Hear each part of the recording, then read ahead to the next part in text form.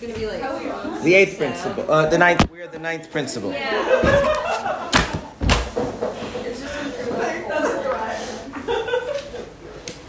Okay. The ninth principle is that the Torah of Moshe will never be nullified. There will never come another Torah aside from this. There will be no additions to this nor deletions from it, neither in its text nor in its explanation. Okay, now, thus we're referring to both the actual text of the 5 books of Moses. There's not going to be an updated version of this, and nor are we going to have any updated version of the oral Torah. Small caveat on that point I'll come back to in a moment. And thus we are commanded, do not add to it or detract from it. We've already explained what is necessary regarding this fundamental principle in the introduction to this text, which this again is a commentary on the Mishnah. So in the introduction of the Rambam's commentary on the Mishnah, which I highly recommend everyone read, it has been translated into English. If you would really like to know more fully about Torah and the oral Torah and prophecy and how all these things fit together, the Rambam's introduction to his commentary on the Mishnah is a highly recommended reading. Not to be confused with his introduction to his Halacha Code, which is on similar themes but much more abbreviated. Okay, now first a note about these changes in text or its explanation. The text is pretty straightforward. There's never going right. He's saying that this text, there's no updating, there's no edited version, there's no revised version, there's no second edition. Okay, it's actually funny. This actual Chumash, the Art Scroll Stone Chumash edition Chumash. There one time actually had a sale of leather-bound copies of it, and in the advertisement, it said that the first 500 orders will be signed by the author, which I think what they meant to say is it was going to be signed by the general editors, but something to that effect. But no, so there's no revised edition. Now, in terms of the explanation.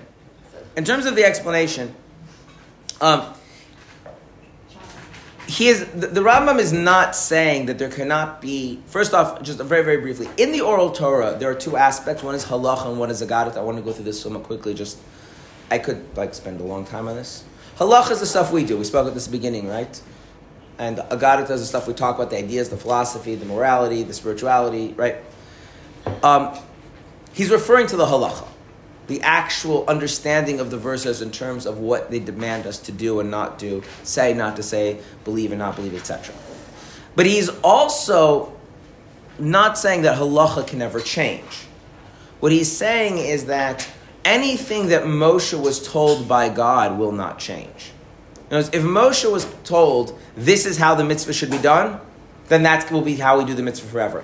If Moshe was told, this is the system or process you should use to determine the halacha, then that will always be the system process we use. Okay? So the Rambam himself is actually of the opinion that many halachas can change because those halachas are derived using the methodology God gave Moshe rather than the actual specific law was given to Moshe. Okay? So I'm going to give you an example. Okay? There are several things in the Torah where there are disputes in the Talmud as to whether the Torah is granting you permission to do something or obligating you to do something. Okay? Now, sometimes it's very clear one way, sometimes it's very clear the other. Sometimes it's just not clear from the biblical text, and we don't have a tradition going back to Moshe what exactly God is saying. And so the Talmudic sages will analyze that using special principles to derive whether they understand this as permission or obligation. Okay?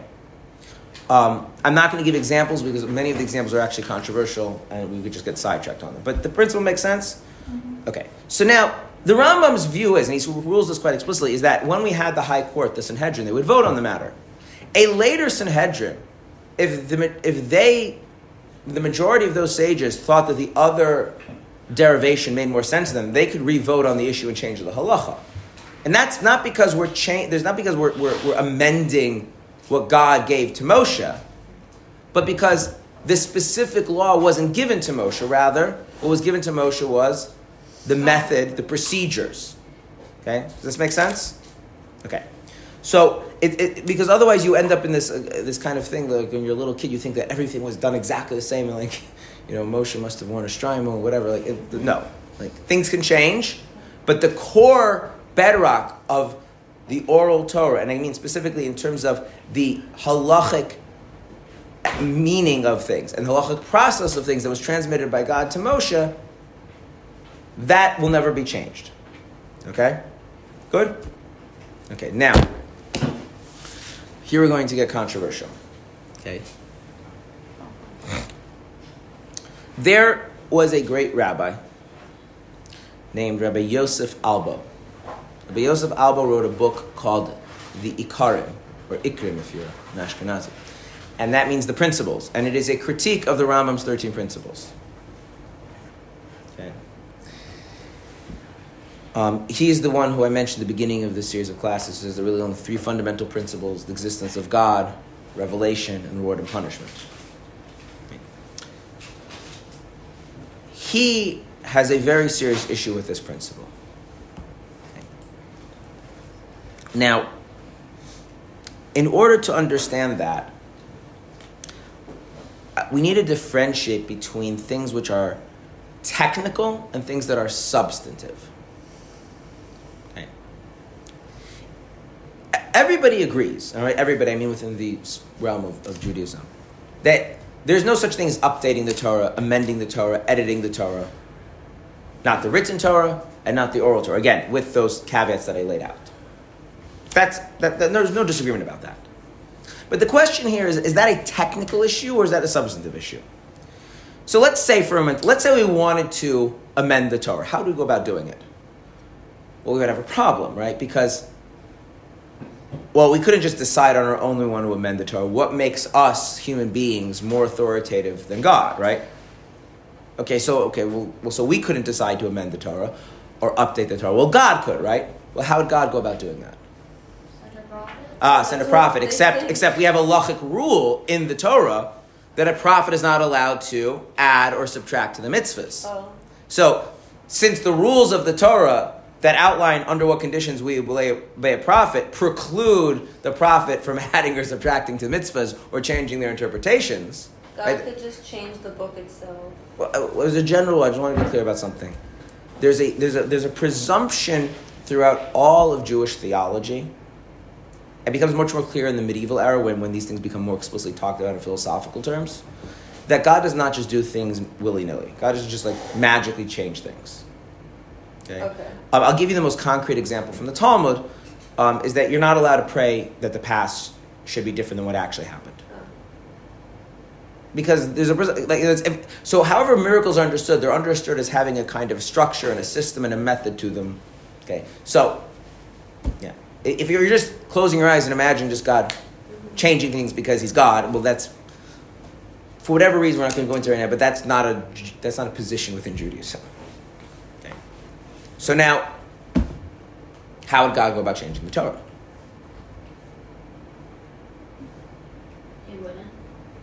So you see, there's a technical problem. He couldn't change, right? Well, I'm going to come back to if there's a way out of this problem. But if that's the approach that you're taking, then you're not saying that in principle, substantively, there could never be an update, an amendment to the Torah. We're just saying that, practically speaking, there's no real way to achieve that. Once we have accepted the revelation at Sinai as binding, everything has to be within the structure that we have there, and that structure doesn't allow us to change the Torah. It doesn't allow a prophet to change the Torah, and so you're kind of stuck. So in practice, anyone who believes in the revelation at Sinai ends up falling into a belief that this is the eternal Torah and it's not going to change. There will be no updates, amendments, etc., right? But does that make it a core substantive belief in Judaism?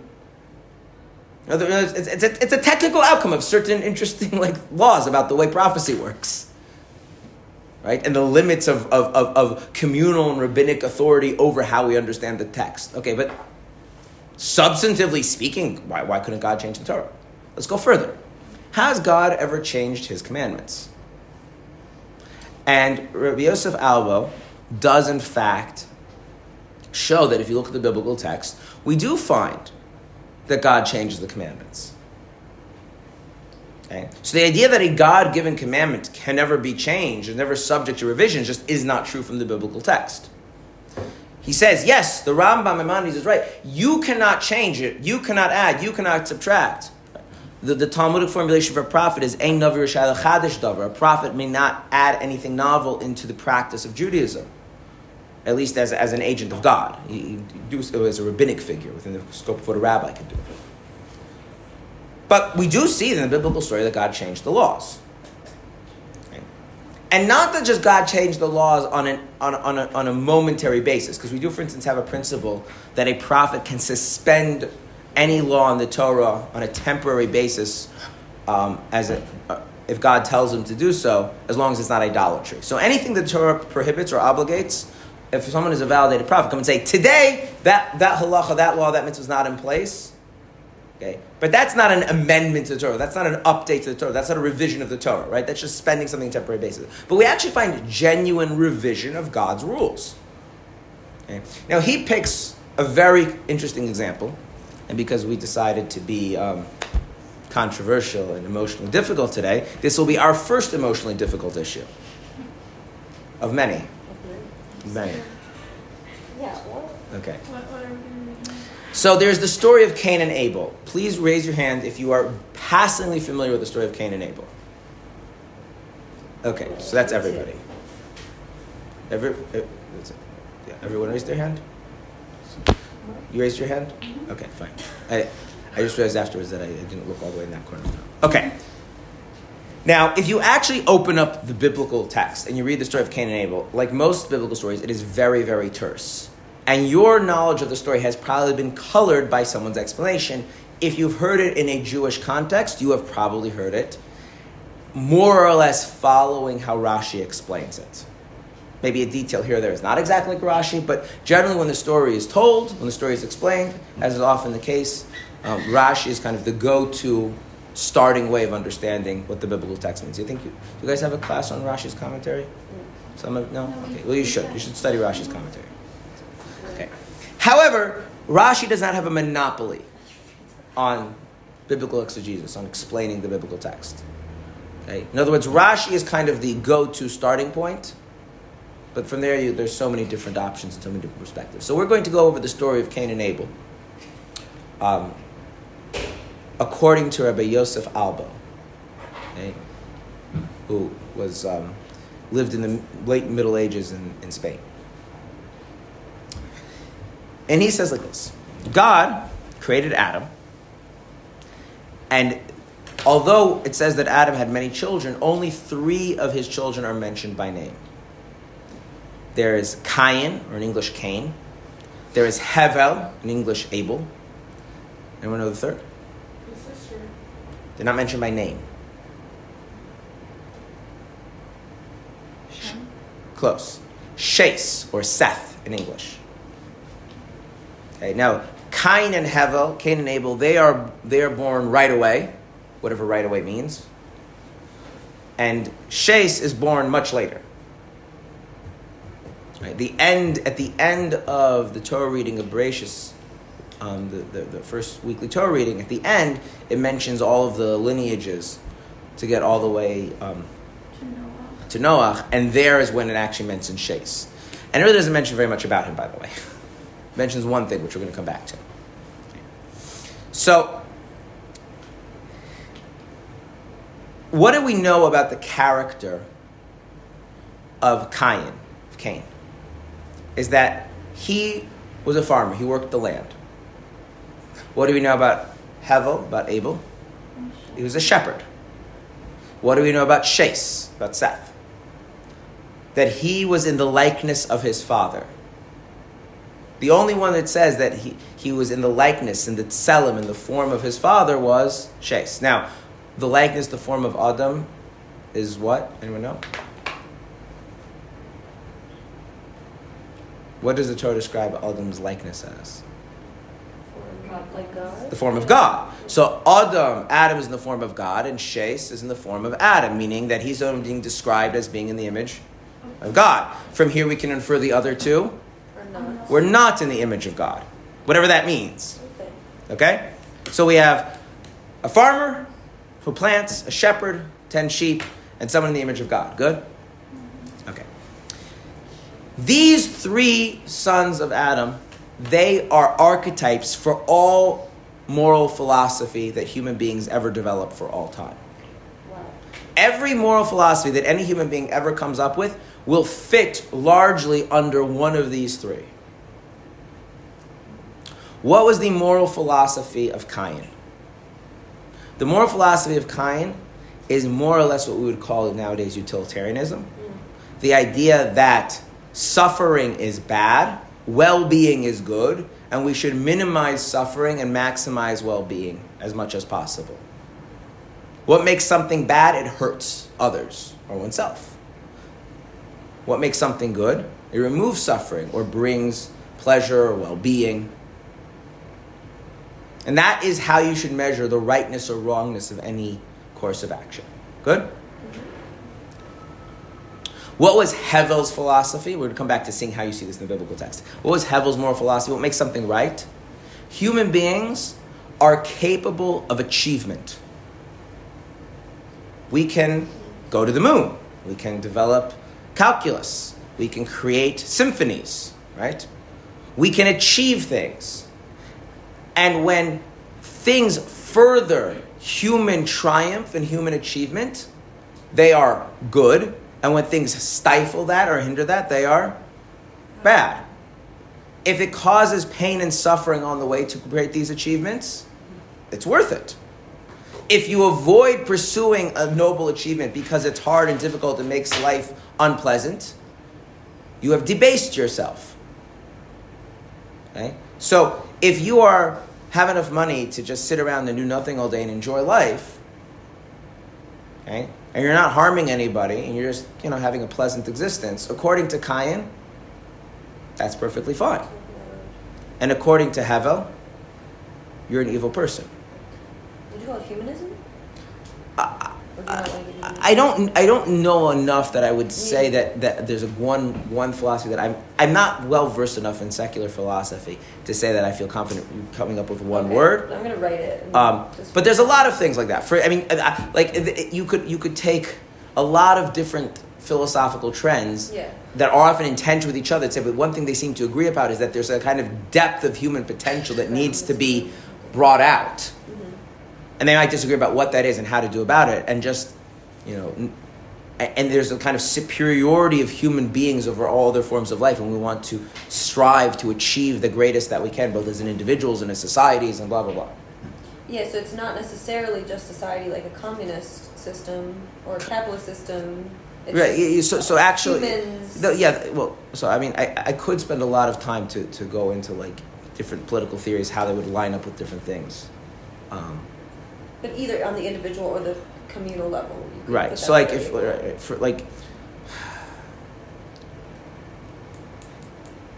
I'm bringing my. You like any piece of music. Yeah. You ever see a movie or read a book about a hero? Yes. Okay. And what? Right? About a hero, right? Yeah. And there's something, and by the way, often in these stories, the hero, it doesn't work out well for them in the end, right? Sometimes it does, but sometimes it doesn't, right? Does that make them less of a hero? Less of an admirable person? No. So what are you touching on? When you're thinking of that as a person to aspire to emulate, to laud as you're thinking much more in terms of Hevel. Because you're thinking, this person is achieving, they've achieved something, they've brought something out. Okay? They're trying, yeah. Right, they're trying and stuff, right? Cain would be much more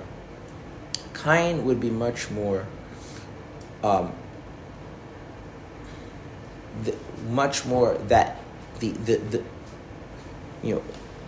heroism, the drama is not an inherently good thing. In fact, think about it. Would you think about your most favorite story, whether it's a book or a movie of a hero who has to struggle and triumph, and maybe in the end they triumph, but it has a tremendous cost, whatever it is, right? On the one hand, it really speaks to you. But on the other hand, would you really want your life to look like that? Think about the day-to-day experience of what that looks like. Mm-hmm. It's very unpleasant. Mm-hmm. I'll use one concrete example. It's not such a popular thing to say because there's been a kind of a cultural shift. It used to be there was a thing, and one actually European, I don't I don't remember who it was. Like the late 18, early 1900s, he said it's important from time to time to have a war. Why?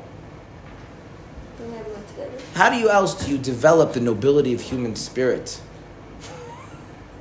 Get together, we fight some enemies, right? We triumph, we face our cowardice, right? That's an important thing. Okay, so, it happens to be that a bunch of lives get ruined and upended in the process.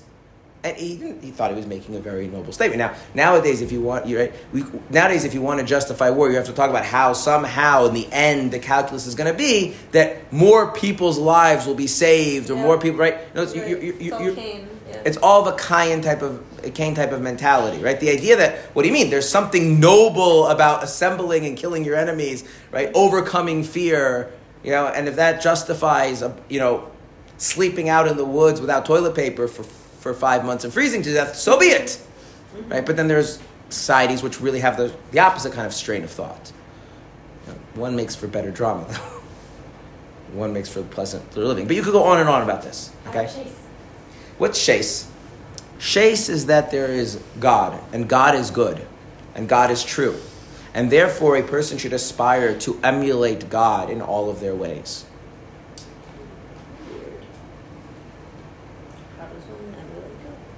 Okay. In other words, that there is a transcendent ideal of goodness that creates the world and gives the world meaning and purpose, and we as human beings have the ability to be miniature versions of that, to be, right? And by the way, outside of Chassidus, this is actually a very explicitly thing that's taught, the idea of emulating God. And you go into deep Jewish theology. In Chassidus, we spoke much more about connecting to God. Yeah. But outside of the Chassidus emphasis, the kind of standard Jewish theology is you don't connect to God. God is too transcendent to connect to. What do? You emulate God.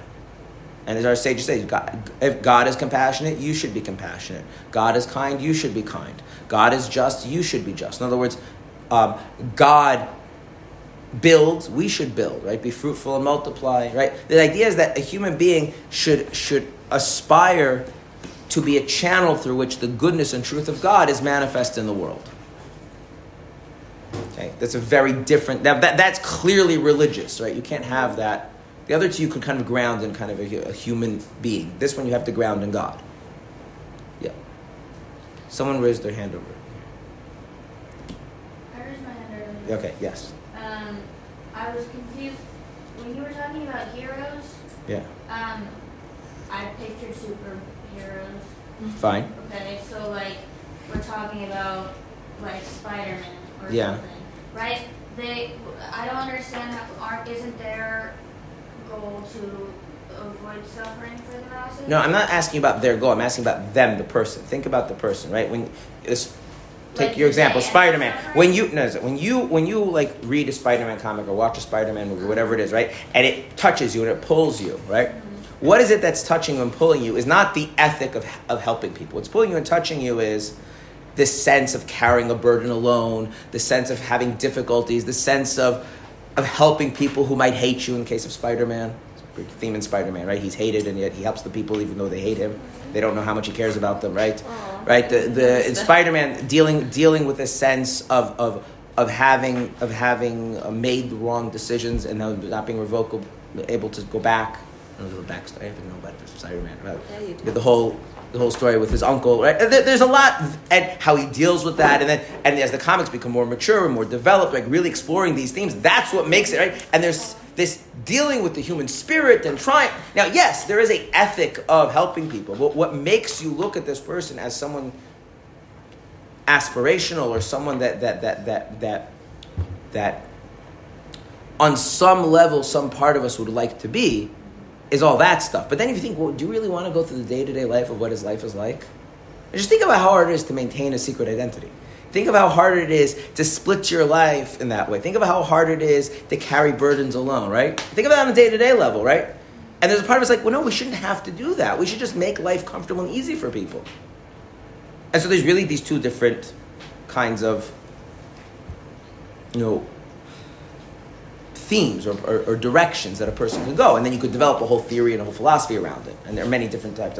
So And you could take these themes in very spiritual ways. There's certain spiritual practices that are all about removing pain and suffering from your life, right? That's a kind of a spirituality, right? And then there's kind of spiritual practices where, like, no, that should be avoided. That's a kind of a weakness. You want to be confronting the pain. You want to face the pain. And you want to be strengthened by dealing with the pain, right? That would be much more of a hevel kind of spiritual practice. You know what I'm saying? Okay. Yeah, okay. Okay, so when God creates the world, He gives a commandment regarding what people and animals should eat. And He gives the commandment as follows: that animals should eat the plants, the vegetation. Okay. All your knowledge about biology is suspended. We're just dealing with biblical exegesis right now, so you understand, because he's making a point about the biblical text. So animals are supposed to just eat vegetation. But when it comes to people, God actually says you should eat the vegetation and the fruits of the trees.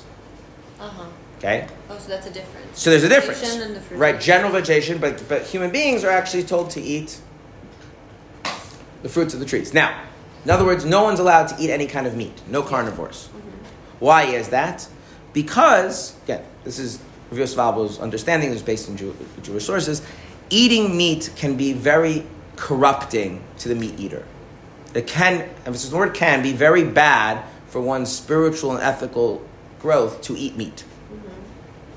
And therefore, God says, well, why do it? Well, just stick to the plants, right? Okay? And like nuts, you can eat nuts from trees. And then fruit from trees, right? Good? This is according to Rav Shalom Abba? Rabbi Yosef Abba. Yeah. So, I mean, that actually is in the verse. The verse does say they'll eat the vegetation, and the people eat the plants, and also the tree, the fruits from the tree. What did Hevel understand from this? Hevel understood God must see animal suffering as morally equivalent with human suffering. That's why you can't heal the animals. And if that's the case, is it proper to use animals for your own benefit? No. So therefore, what should he wear as clothing? He'll wear linen clothing. He will grow flax, from which he can make linen to wear linen clothes. Or no more so than use humans as right. You wouldn't make a herd of people and shave their heads to make clothes out of it, would you? Oh no, I mean for like a beast of burden, or you can have humans. Right. Yeah. No, he would say like you should not, right? In other words, he's basically saying that we have, just like human beings can experience pain and suffering, animals experience pain and suffering. God doesn't want us to kill the animals. We're talking about Abel? This is Cain. Oh, that makes more sense. This is Cain. Okay, He doesn't want.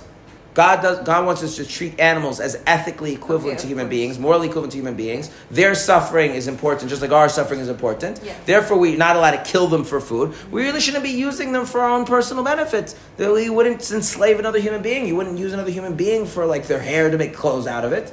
So therefore, I'll grow plants, and I will use plants to make my clothing. Mm-hmm. So he is a flax farmer. Mm-hmm. Makes sense?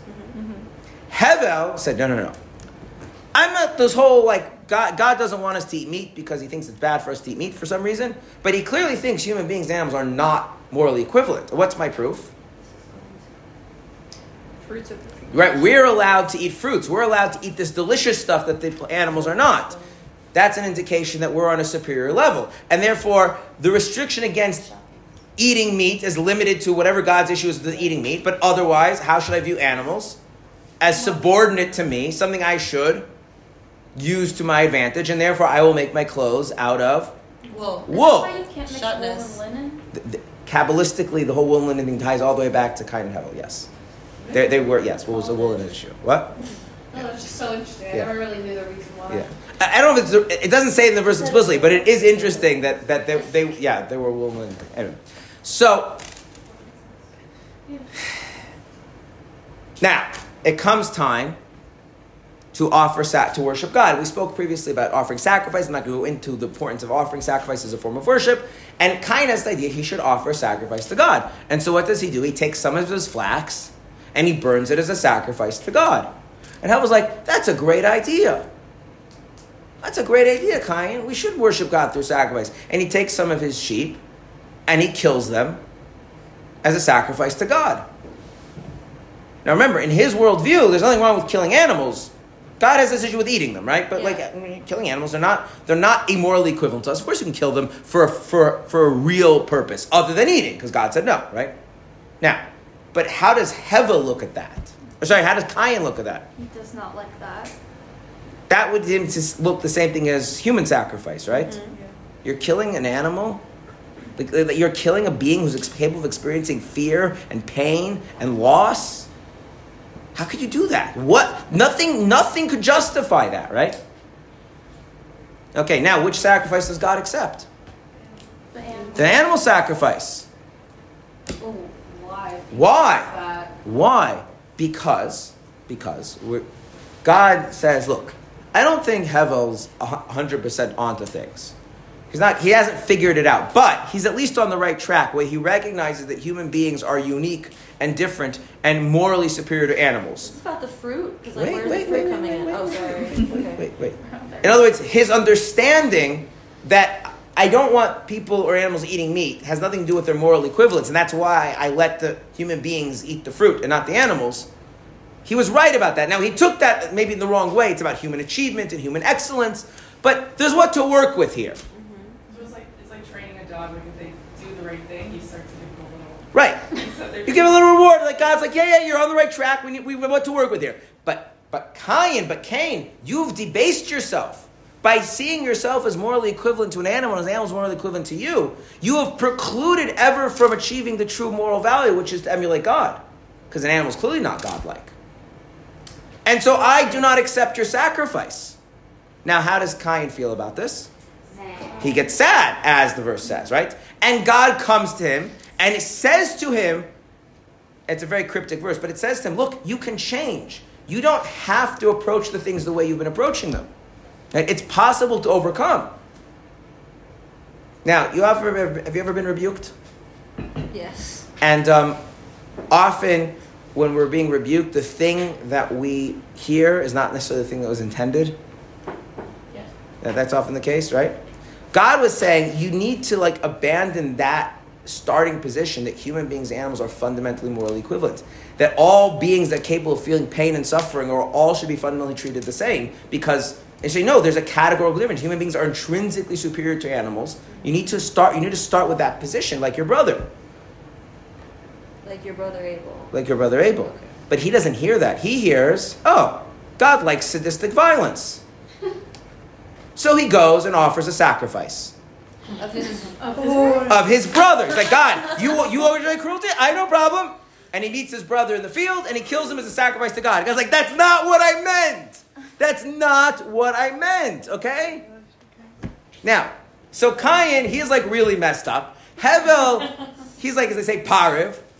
But he's not that righteous. After all, God didn't intervene to save him, right? And then you have Shais. Later, Adam has a son, and that son, he gets it. He says, yes, human beings are intrinsically superior to animals, not because we can achieve amazing things, but because we can emulate the transcendence of God in our lives. And so he and he alone is described as being in the image of Adam, who's in the image of God. Okay? What does that do? What's that? So first off, by the way, if anyone wants to know, what is the most primary source in Judaism about ethical vegetarianism is this. Oh, so it's not. Okay. So I'll tell my roommate. I wrote that down. I wrote Cain is the OG vegan. Right, and God. Now, but now here's the thing. What happens? Things just go downhill from there.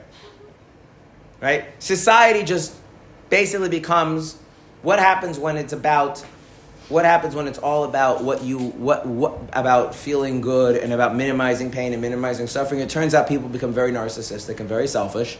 And what happens when a society is governed by such an ethic? Ultimately, you have corruption and violence. And eventually God's like, okay, I've had enough. We're starting over. Flood. He wipes it out. Did I miss this? What made the whole world follow utilitarianism as their ethic? Because Think about it for a moment. Yeah, no, it's not just that it's easy and that it doesn't take effort. There's a kind of self-absorption built into it. Yeah, totally. And so it easily deteriorates in just pure narcissism. Yeah. which is evidenced in many societies which start developing that. Authoritarianism? Yeah, it often develops into Authoritarianism? Yeah, it often develops into kind of a pure narcissism. If everybody was ego-free, maybe it wouldn't, but people aren't ego-free, and so it often gets corrupted in that way. There's no sense of anything higher than oneself that is imposing demands upon you. You argue that kind of signifies the innate moral code that we have, and then what you're supposed to do is build upon it. Well, kind of the reverse. You're supposed to realize that stems from something higher than yourself. You are sensitive to something higher than yourself, and if that's the case, you should turn to that higher thing for further input, Right. rather than that becoming the grounding of everything. It's like the foundation you're born with, and then you need to build off of it. You can't if you just Right, you're not. want it, You're not supposed to just be like, hurting people is fine. I don't really care. God said no, but I would do it anyway. That's not the point. But where if that becomes the thing that you measure things by, ultimately you can make a statement. I don't enjoy this. This makes me uncomfortable. Therefore, it's ethically wrong. And that, again, if nobody had any ego whatsoever, this wouldn't be a problem. But we do, and so that's what turns into. And eventually, you end up with a society like the pre-flood society, which is horrific. Its similarity to many societies throughout history we will not discuss. Now, what does God do? He floods the world, wipes it clean, starts over. But interestingly, after the flood, you know what God says to Adam, to Noach? He's not going to do that again? Eat meat. You can eat meat. Meat, it's fine. You can eat meat. What? Meat is okay. That's where you get the permission for human beings to eat meat. You can eat meat. Why does God tell him you can eat meat? To remind him that we're better, That we're not morally equal to animals? That's right, and this is the thing that the vegans and the vegan philosophers have pointed out, which is true. If you eat meat and you are a self-aware human being, you need to find some moral justification for why you're killing an animal that can experience pain and suffering, and that's okay. And therefore you have to see yourself as fundamentally superior to them. Not for throwing it in the garbage. I'm just talking about as a general thing. Now, Reminder. right? That's a whole other Sorry. thing, okay? So the idea is that God permits human beings to eat meat, despite the fact that eating meat can be detrimental to your spiritual growth. But the need of the society to constantly reinforce we are not animals is a greater priority. Now, what did we just see happen? What did God do? He changed the law. Now, what happens? We fast forward a little bit. You have a man named Abraham, right? And you have a whole tribe that becomes very devoted to God. Right? And they go through a process of, selective breeding and refinement. And eventually God's like, okay, you guys, I think I can explain to you. Certain kinds of eating of animals are potentially beneficial for your spiritual growth, and certain ones are not. And then God gives the laws of kosher. So we see that God's rules about eating animals goes through periodic updates based on the state of humanity. And that makes a lot of logical sense. If God is giving commandments to human beings, where the human beings are holding along their spiritual journey, it would make sense that if society or a particular subset of society has advanced to a certain level, then there should be new commandments or revision of commandments. And he gives a very powerful analogy for this. You feed a child different things at different stages of development. Infants, you feed the infants the food of toddlers, it's life-threatening. But God forbid you keep a child on breast milk and formula for their entire childhood. That's also life-threatening, right? And whatever benefits we might ascribe or not ascribe to drinking alcohol, right? But we certainly don't think it's an appropriate thing to do for toddlers, right? So there's an idea that you progress through things. So obviously God in his infinite wisdom would look at human society and say, oh, this is appropriate, this is not appropriate. And he adjusts accordingly, right? Does that make sense? Yeah. So if that's the case, substantively speaking, does it not make sense to say that the Torah could change? Again, you have this technical problem, how would God go about doing it? But as a matter of theological foundational principles, the Torah could change, right? All that stuff happened in the Torah.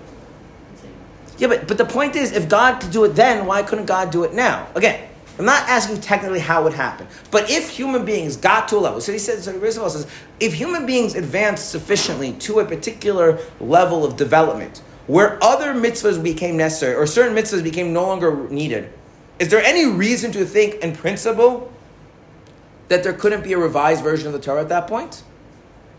No. Again, technically, how would you go? How would you go about doing that, right? And there's no reason to believe you couldn't do it. A prophet couldn't do it. But that's a technical problem.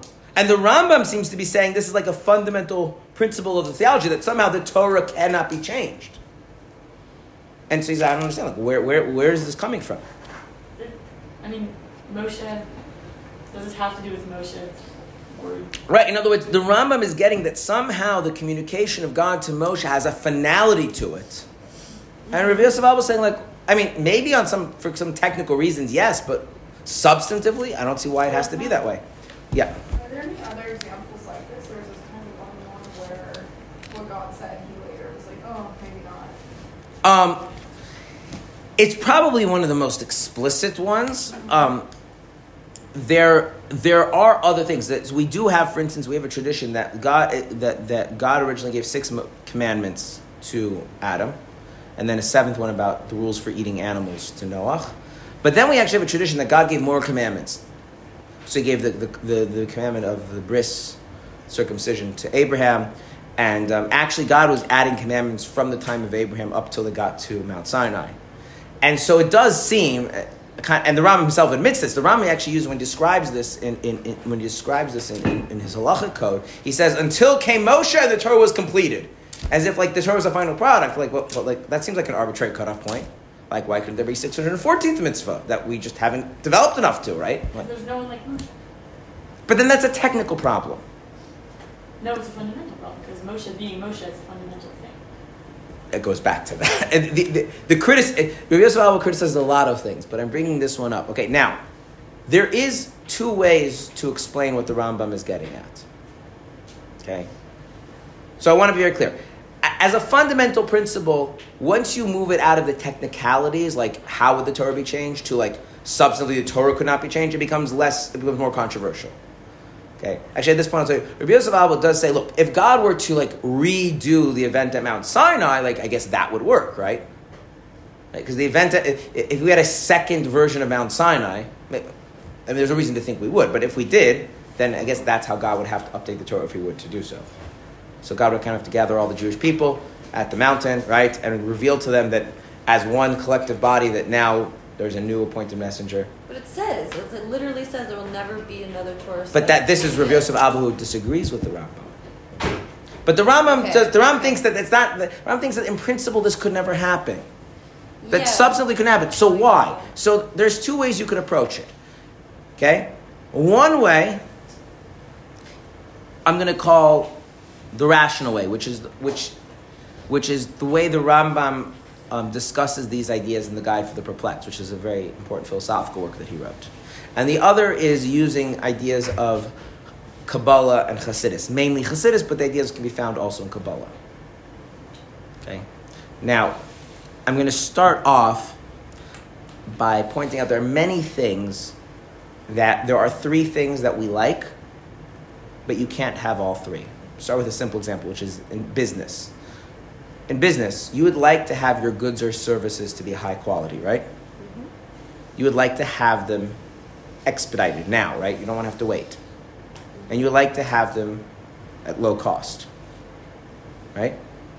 If you are going to get something that's high quality and right away, what's almost always the case, it's going to be expensive.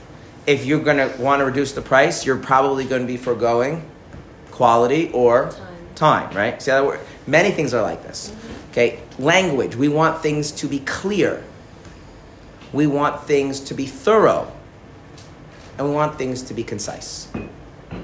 But what's the problem? If you're concise and you're thorough, meaning you're covering everything, but in a very short amount of text or short few words, are you being very clear? No, it's the power of a slogan, right? Or it's the Mishnah, the first compendium of oral Torah is written this way. It's concise and it's thorough. And what does that sacrifice? Clarity. It's very terse, very ambiguous. The Chumash is like that, right? Now, you can make things very thorough and clear, but then what do you have to do? Make it long. See all those books? Right? Or you could just decide that you're being very clear and very concise, but you're not going to be thorough. You're just going to leave out a lot of stuff, right? You see how this works? You usually get 2, you don't get the 3rd. And you kind of have to pick. When we talk about God's commandments, there are 3 things. And what's the rule? You're going to have to sacrifice one. You don't get all 3. Okay, Number one, the commandments are permanent. Right? As we just learned in this principle, the commandments are permanent. They're everlasting. They'll never be changed. These are absolute truths. That's a good thing, right? Okay, the idea is that with the commandments being divine, if this is really God's will, this is really God's word, it should be eternal. Okay, that makes a certain kind of sense. We also want the commandments to be good for everybody. Right? We would like it to be the case that the commandments have a positive benefit to the person obeying them, right? You wouldn't want to think that you obeying God's commandment ultimately is bad for you, right? Mm-hmm. And what's the third thing we would like? We would like the commandments to be understandable, right? To be sensible. Good? Now, what's the rule? And we're going to have to sacrifice one of them. The last one. The Rambam sacrifices which one is guide for the perplexed. Because we know he doesn't sacrifice. He says, these 613 commandments in this text, this is the ultimate truth. This is not going to change. Yeah, first one. So the commandments are going to be permanent and eternal, everlasting. So now, either he's going to say the commandments are not always so sensible, or the commandments aren't good for everybody. Emotional class. So the Rambam says quite explicitly that it is not the case that keeping the commandments is good for everybody. And it just doesn't matter. Okay? In other words, like this. The Rambam's view is that every commandment makes sense.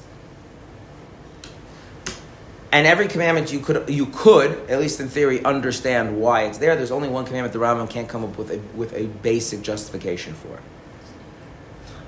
But here's the thing. The commandment's importance does not always pertain to the individual. And sometimes observing the commandment achieves a benefit for the society as a whole at the expense of the individual. Right, so then what definition of good is Rambam? So the Rambam says good is leading a society, which can be, using Bar Rav Yosef Alba's expression, a society which produces the maximum number of people who are in the image of God. Sounds utilitarian. Yeah. No, not because produce about it. Produces. Societies produce things. Yes, you didn't realize societies produce things? For instance, a society that does not have an educational system to make sure that people are literate is going to produce how many scientists? I wouldn't say zero, but Not a lot. not a lot, right? 8. Right? Okay? So the Rambam's view in this is that if you want to create a society that produces the maximum number of people who are in the image of God, the maximum number of people who live with an awareness of God and His transcendent truth, etc., etc., etc., yeah? Ultimately achieving that maximum of human potential prophecy, well, this is the way to go about doing it. Does that mean every commandment is to the benefit of every person in that society? No. But sometimes, what do? We sacrifice individuals for the benefit of the whole. Right now, he's not saying so that everybody can feel good about themselves. That's not the idea. So let me give you an example of this. Let's start with, why do we punish people? Because they did something wrong. How is it good for the person who did something wrong to be punished? It's a consequence. I didn't ask you that. I asked you, how is it good for them to be punished? We'll train It's them. not, because What? We'll train them so that in the future they can make better choices. That might be true, except that the Torah seems pretty comfortable with killing people as a form of punishment. the rest is... Have you noticed that? It gets rid of the bad people.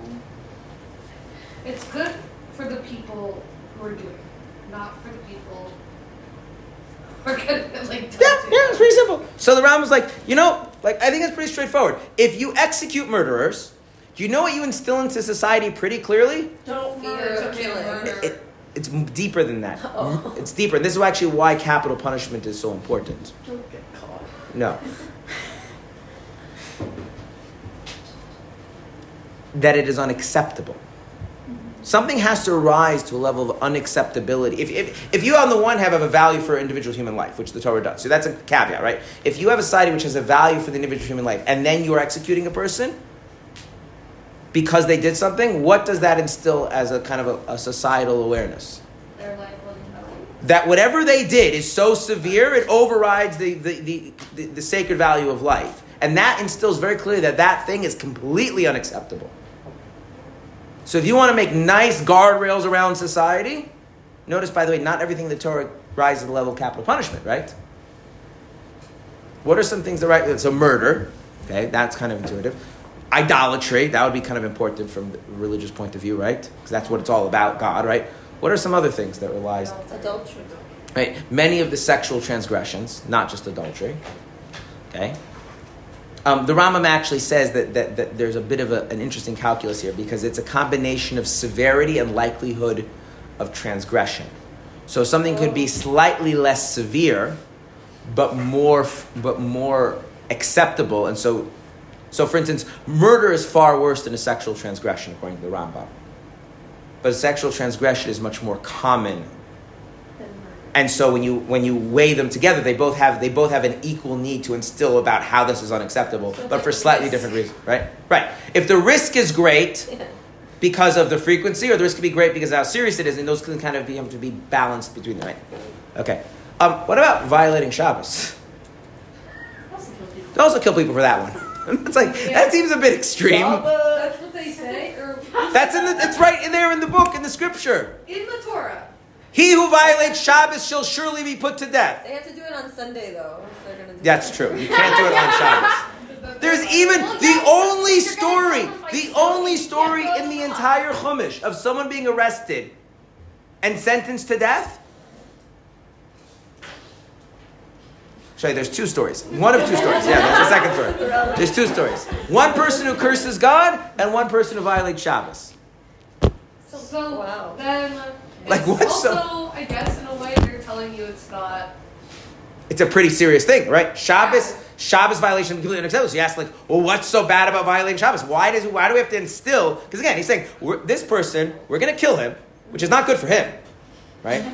What? No way. Because we want to instill in everybody else how Shabbos is like, don't even think of crossing that line, right? Well, what's so important about Shabbos? God told us to do it. God told us to do a lot of stuff, and we don't kill people for everything. Well, it's very easy. It's like very common, I guess. Shabbos is so this is the thing. Shabbos is all about a ritual that society is centered around. Okay, on the kind of family level, on the everybody in their own personal life level, not going all to the temple. Centered around instilling what? God created and runs the world. Every day, every week, what do we have to do? We have to stop. We are not allowed to do a bunch of stuff in order to instill within ourselves and our children and our communities that God created and runs the world, right? And we have positive mitzvah to make a declaration about that on Shabbos. We call that Kiddush, right? And people pick up on things and instill things much more than talking about abstract ideas when things are actually ingrained parts of the rhythm of life. And so when a person flagrantly violates Shabbos, what are they undermining? The integrity of that value. It's like the person who's drilling the hole in the ship, and what happens? One Shabbos violated, another Shabbos violated, before you know it, Shabbos observance starts to wane. Now, does that happen overnight? No, it takes a generation or two, right? And once Shabbos observance starts to wane, what happens to our theological perspective? It starts to wane, and after 5 or 6 generations, you end up with Jews who Aren't Jews. don't know what Shabbos is. Do they have a strong sense that God actually created and runs the world? No. And how many holes do you need in a dam for the thing to eventually crack? That's now you might agree with the Rambam's explanation. You might disagree with it. That's not the point. The point is that he feels that this can be explained. But you notice we're talking about the importance of the whole of the community, and not just the community at one point in time, the community over time. And that means that for this person, maybe the mitzvah of executing the Shabbos violator is not so great. But right? Now, some people are. I'll let people ask questions again. Some people are very comfortable. They find this very comforting, actually, because they feel like, I don't necessarily have to feel like every mitzvah speaks to me, and every mitzvah is good for me, and every mitzvah resonates with me, and I can just know that, sometimes you have to follow the rules because they're overall good for society, they're overall good run, even though it's a sacrifice on my part. I mean, we have this principle in society writ large, and we have things like taxes, for example, right? The more, if you're making a lot of money, you are not personally benefiting individually necessarily from the taxes, in the same way the person who really relies on all the social infrastructure created by those taxes. But we have some sense, to some degree, that's appropriate. Again, the specifics of the argument are irrelevant. It's just an illustration, and I'm picking one which is intense to show the point. But then that means that, not everything that we do is supposed to be about, my personal spiritual growth. But now you can say, since there is a fixed core of human nature, this is what the Rambam's point is, the Torah addresses what are the things that society would need to do in order to preserve the fundamental goal of creating people in the image of God over society as a whole, over time, based on fundamental human nature. And once that's what the Torah is, there's no place for it to change because human nature is what human nature is. But that does mean that a particular law at a particular time might not be particularly relevant. And, we don't get rid of it because there will come a point at which that law will be needed. Some generations need certain laws and some generations need other laws. But overall, if you kind of take the big view of history, that's how it's going to work. So it's not for every person, it's not for every time, but we don't care because it's about the whole. Okay? But that's predicated on the fact that these things are addressing fundamental issues in human nature. Such as the fact that, for instance, ideas die very quickly when there isn't social structure around them. Okay? So I see some hands, people have questions, let them ask their questions. Yes? I have two questions. One, why don't we keep all of these punishments? And two, is there a punishment for not keeping these punishments? So there's rules in the Torah for how to perform the punishments, and in order to actually do any of the biblical punishments, you need the biblical court system in place, and we don't have that for a variety of technical reasons. So at the time of the Beis HaMikdash, people were killed for not keeping Shabbos? Yes. Now I could go into say that because of the immense value that Torah puts on human life, God also creates a lot of restrictions so that it is actually very difficult to execute a person. But that's not to downplay the fact that it actually did happen. That's why I added the word flagrant. You really would have to be out there in a clear, I don't care, I'm going to violate Shabbos, even though, right, in order for that to happen. Someone who slips up, but yeah, no, this is the idea that exists. I mean, Okay, then where is it stated that we can't do some of these things? Where is it stated that in particular we can't do without putting the temple? There's a part of the oral Torah dictates that the authority of the rabbinic courts to execute people depends on the Sanhedrin being adjacent to the place where God's presence dwells, based on a verse in the Torah. And prior to the destruction of the temple, actually, there's nothing to do with destruction. Prior to the destruction of the temple, the Sanhedrin realized that executing sinners and criminals was not being administered fairly due to interference of people who are politically connected to the Roman overseers. It's a long story. And so around 40 years or so before the Second Temple was destroyed, the Sanhedrin, the High Court, actually moved out voluntarily from their chamber in the temple grounds, thus rescinding the power of Jewish courts writ large to execute people. Because justice administered unequally isn't justice. So there are no capital punishments? So there's no more capital punishments, at least not carrying out the biblical punishments. There's some other aspects of Jewish law where still capital punishment could be applied.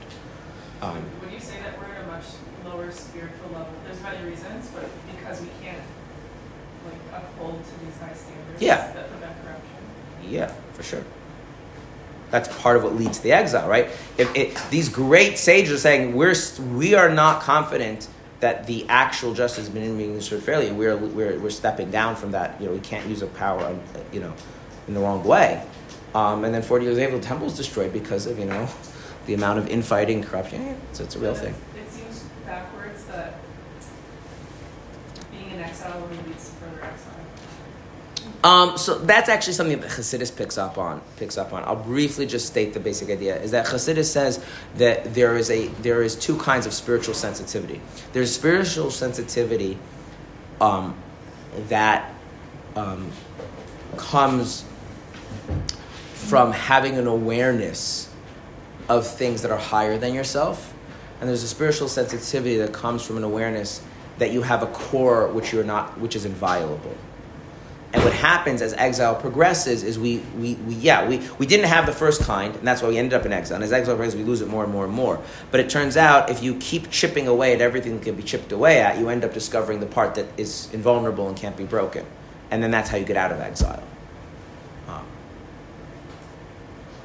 It's like the idea, is similar to, although not exactly the same as the idea, that an addict has to hit rock bottom kind of thing, right? There's something that you can't go past, but you have to chip everything to get there. So it's like either you go this way or you go that way. Once you're going this way, you kind of go all the way down until you can't go down anymore, and then you go back up. So, okay, that was any other questions on this? Yeah. I guess I still just I feel like it's hard to understand why, and I could be wrong in saying this, but why, for instance, and I understand the societal, you need to keep Shabbat because without it, without societal upholding of it, then you'll lose a lot of the importance and reminders of that God created the world. But it just seems kind of it doesn't really make sense to be able to pick and choose which mitzvot are more important when they all were given. Right, so that's why we don't, actually. All the punishments are outlined in the Torah. Okay. Yeah, God, in other words, that's what the Rambam is saying, is that God is aware of which things require which degree of punishment to create that stability, which things are necessary for all time. But now that we don't keep pretty much any of those punishments, how does the current modern Jewish society as a whole choose which mitzvot are more important to uphold? Because I don't think most... I'll tell you the honest truth is that we don't. There's a kind of individualism that has developed, and then people kind of create societies around their individual comfort zones, and then those societies after a generation rearrange because their children are on the same page, and it's a very chaotic, and that's a symptom of exile. It's like when a person is lying in bed with a fever, right? And the question is, well, how do you have the fever in a healthy way? You have to realize, the fact that you have a fever is already a sign that the body is fighting an infection. There's already something unhealthy taking place. And the fact that observance has, as we progressed throughout exile, has become more and more a sense of personal commitment, rather than just an absolute given to the awareness of God like it was, that's a downside. On the other hand, there was clearly something flawed in that original way of doing things because we ended up into exile. It's a broader discussion. I'll just simply say this. Part of what the Rambam would be saying is that the fact that the Torah outlines that the punishments can't be instituted in certain conditions is itself an awareness of when the punishments would be useful and when they wouldn't be. A society like ours, capital punishment Shabbos observance would not work.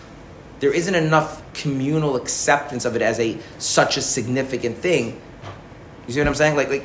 So you have to. In other words, the Torah, when the Torah makes something a mitzvah, it also has a lot of rules about when, under what conditions. Okay, so it does. So I guess it's curious to me that God wouldn't outline which. He does. That's why we have a written and oral Torah. It's just very involved. It's a lot of details. What the Rambam is just doing is saying, well, given these are the rules, how do they make sense? And he's making them make sense. My point is that he's making them make sense, but he's in no way attempting to make them meaningful or significant to each and every individual. Yeah, I guess it's more just obviously, I don't think there's an answer for this, but if God knew that we would have points of exile, I guess I'm just surprised that there's not a cliff notes for when we're in exile, here are the ones that are more important. There are. There's a bunch of mitzvahs that don't apply during exile. For instance, the sabbatical year doesn't apply, biblically speaking, unless the majority of Jews are living in the Holy Land. The Jubilee year doesn't apply unless you have a temple. The punishments of the court require, he actually built in. So if you go through and don't just do these kind of chapter headings, there's a very clear distinction between what parts of the Torah should be practiced in exile and which ones shouldn't be. And so God's okay, if we want to preserve the Torah in a kind of its ideal form, you do this. If you're in exile, you do that. But the Rambam's point is that's not subject to updating or changing. That's all built in from the beginning. It's and As a parent, I know that like you do this in this situation, that in that situation. I don't have to revise every so often. The Rambam is acknowledging there for a level of complexity. He's just saying that complexity doesn't ever need to be revised because that complexity takes into account the fundamental natures of human beings and the societies they create. But the point is, you will always find situations and people that they personally are not really benefiting from the commandments. Now, what would be the Hasidic approach? The Hasidic approach is every person benefits from the commandments. But now what do you have to do? You have to accept that sometimes how you benefit from the commandments is in no way obvious or explicable to a human being. You would have to go back and say somehow being put to death for transgressing Shabbos, using the same example, is somehow beneficial to the person being put to death. And you start having to evoke all sorts of spiritual layers of reality in order to make sense of that. That to me seems like it'd be more of a Sheikh's point of view. They're both a Sheikh's point of view, because they're both saying the ultimate value is emulating God. The ultimate value is in reflecting God's truth. The question is, does that pertain to the level of every individual? And what they're saying is, and what the Rambam's position is because these things reflect either the core nature of human beings and societies they create, and therefore it's eternal, or it reflects the eternal connection that God has with people. That would be the Hasidic point of view. Therefore, it's never subject to change. It's never a utilitarian type of thing. It's something that's fixed either in the nature of human beings or in the nature of God, so to speak. But now, there's a trade-off there. If you make it fixed in the nature of human beings, you have to explain how it relates to the nature of human beings. And the only way to do that is to sacrifice the idea that every mitzvah is beneficial to every person. And if you really want to make it beneficial to every human being, you have to root it in something that is very transcendent that we don't always fully understand. Okay? And this, by the way, leads to some very interesting ways you can deal with it. Like, there's a lot of times you look at a mitzvah and you're like, this just doesn't seem like, why is this good? And very often a question of why is it good is because we're focusing on the actual participants of the mitzvah. Using the capital punishment because that's the most obvious. The person's being killed. And both the Rambam and the Hasidic point of view are saying, it is for sure good. You just have to zoom out. Do you zoom out and look at society? Do you look at the overall flow of history to see the good? Or do you zoom up into some kind of transcendent divine perspective? But if you just want to look at the things, you say, well, I mean, sometimes things aren't good for people. But what about this third one about being understandable? Because there's things that we do that we don't understand. Give me one example. Okay, the mixing wool and linen that you're talking about. Mixing wool and linen is an important way of distinguishing ourselves from practices that are associated with paganism. Now, it's been a very successful mitzvah. Do you know why? When was the last time you heard of Jewish pagans? In other words, the whole wool and linen mixing thing was a very big deal in paganism. Well, I mean, you see the whole Cain and Abel story, right? And so God, and there's a reason for that, why people kind of went to the wool and linen thing. And therefore, all of these things that are these natural outgrowths of pagan practices, the Torah makes a very, very blanket ban on. And that creates a kind of a safe space in which monotheism can thrive. And the thing is, when you're in that safe space, you don't recognize what those walls are doing. So when you're in the safe space, you don't feel like, what's so bad about wool and linen? But once you're exposed to the way wool and linen was in the ancient world, and that's allowed to come back, and there I'm saying, okay, if we're going to go through every 613 mitzvah, every single one, you could say there's an excellent thing. The Rambam does through every single one except for the showbread. Wait, sensible or understandable? I'm so confused. It's the same thing. Which it's like we can understand why we're doing it, not that we can understand the mitzvah. No, it's why the mitzvah. Yeah, why the mitzvah? Okay, that's why I was so confused. Yeah. Okay. The only one he says he can't think of a good reason is the showbread. I've just honestly been taught that there are so many things that we do that we don't understand. Yeah. Yeah, because I mean, in order to do this, you have to look at the mitzvah in a very broad perspective. But once you do that, you can come up with pick any mitzvah. Pick any mitzvah. Now, what you end up doing, though, is that the more you want to make the mitzvah relate to each individual who's doing it, the more you want to make the specific elements of the ritual important, you're going to start needing to go to more and more, spiritual stuff. And eventually you're going to get to a level like where we just can't fathom. If we want to say this is significant. Like the Rambam has a great line about, like, why do we bring one lamb in the morning and one lamb in the afternoon as the daily animal sacrifice? You know what the Rambam's explanation is? Well, you need to have some parameters, right? It doesn't really matter, but if you don't have any parameters, we all know this, any practice which is not clearly defined, what happens over time? It gets haywire. It gets haywire and it fades, right? If you're going to go to the gym, you're going to exercise, right? Why do many people not exercise, right? Many people don't exercise because There's no practice of exercise. there's no practice of exercise. So what exercise should you do if you're going to start exercising? The answer is doesn't matter. Pick one. Pick a realistic time. Pick a realistic frequency. And be consistent about it. Right? You'll get much more out of that than trying. So like God's like, for whatever reason, animal sacrifices have their place. Okay. But if we want the ritual to stay consistent within its framework, serve its purpose, it needs to have some parameters. So God's like, we'll do we'll do a morning lamb or an afternoon lamb. And the Ram says, and if God had decided 2 lambs, you would say, why is it 2 lambs? It doesn't really matter. So you can explain it. It's reasonable. Now, if I'm looking for the meaning in the single lamb, I have to get more and more spiritual, right? And there's a point at which humans' ability to understand the divine perspective is going to go away. And that's the more Kabbalistic and Hasidic viewpoint. And then the Hasidic viewpoint is emphasizing is that if this is ultimately reflecting God's eternal truth to us, well, obviously it's never going to change. And the Rambam's point that God reflects, if this is reflecting things that are fundamental to the nature of human beings and the societies they create, then obviously it's never going to change. But you end up with 2 very different flavors of Judaism, depending on which one you take. Are you grappling with transcendence, or are you grappling with the fact that you as an individual, or a particular individual ritual may not in and of itself be intrinsically meaningful, and it's only in the broader context. And where if you adopt the Rav Yosef Albo, you can at least say that in theory, maybe at some point, this will graduate out of this. But that idea is never caught on in Judaism. Okay, then what about the showbread? He says he can't come up with a good reason. Oh, What's interesting is that in Kabbalah, the only mitzvah that doesn't have a Kabbalistic explanation is the showbread.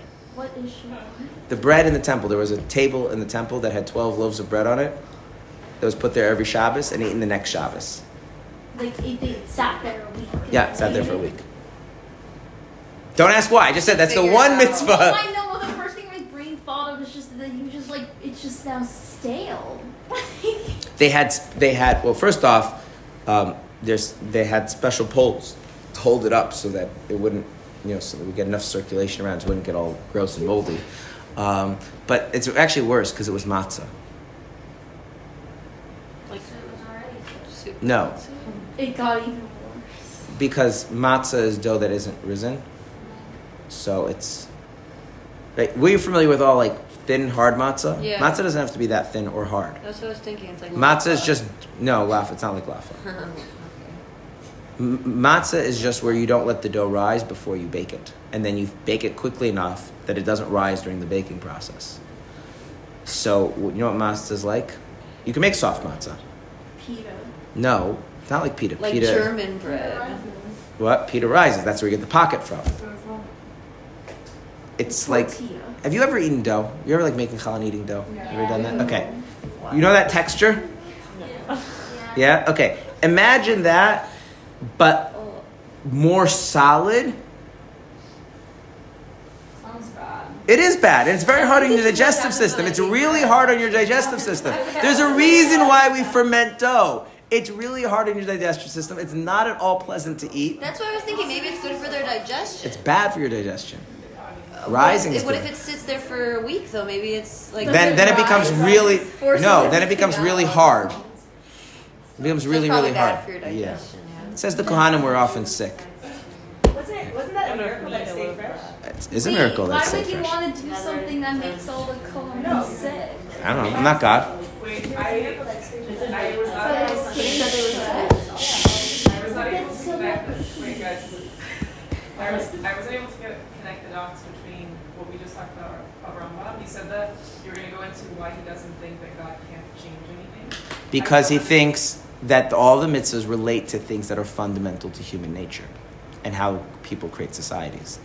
And therefore, as long as human beings are human beings, these are the mitzvahs. I don't think that disproves yours. No, because well, human beings will always be human beings. They're not going to become something else. Yeah, but you're saying that humans have, like, theoretically, humans could change spiritually, and then No. The Rambam doesn't think human. No. So the thing is like this. They're actually both in agreement that human beings don't fundamentally change in their nature. It would come down to this, that the Rambam would understand that the mitzvahs relate to fundamental human nature rather than particular levels of societal achievement and development.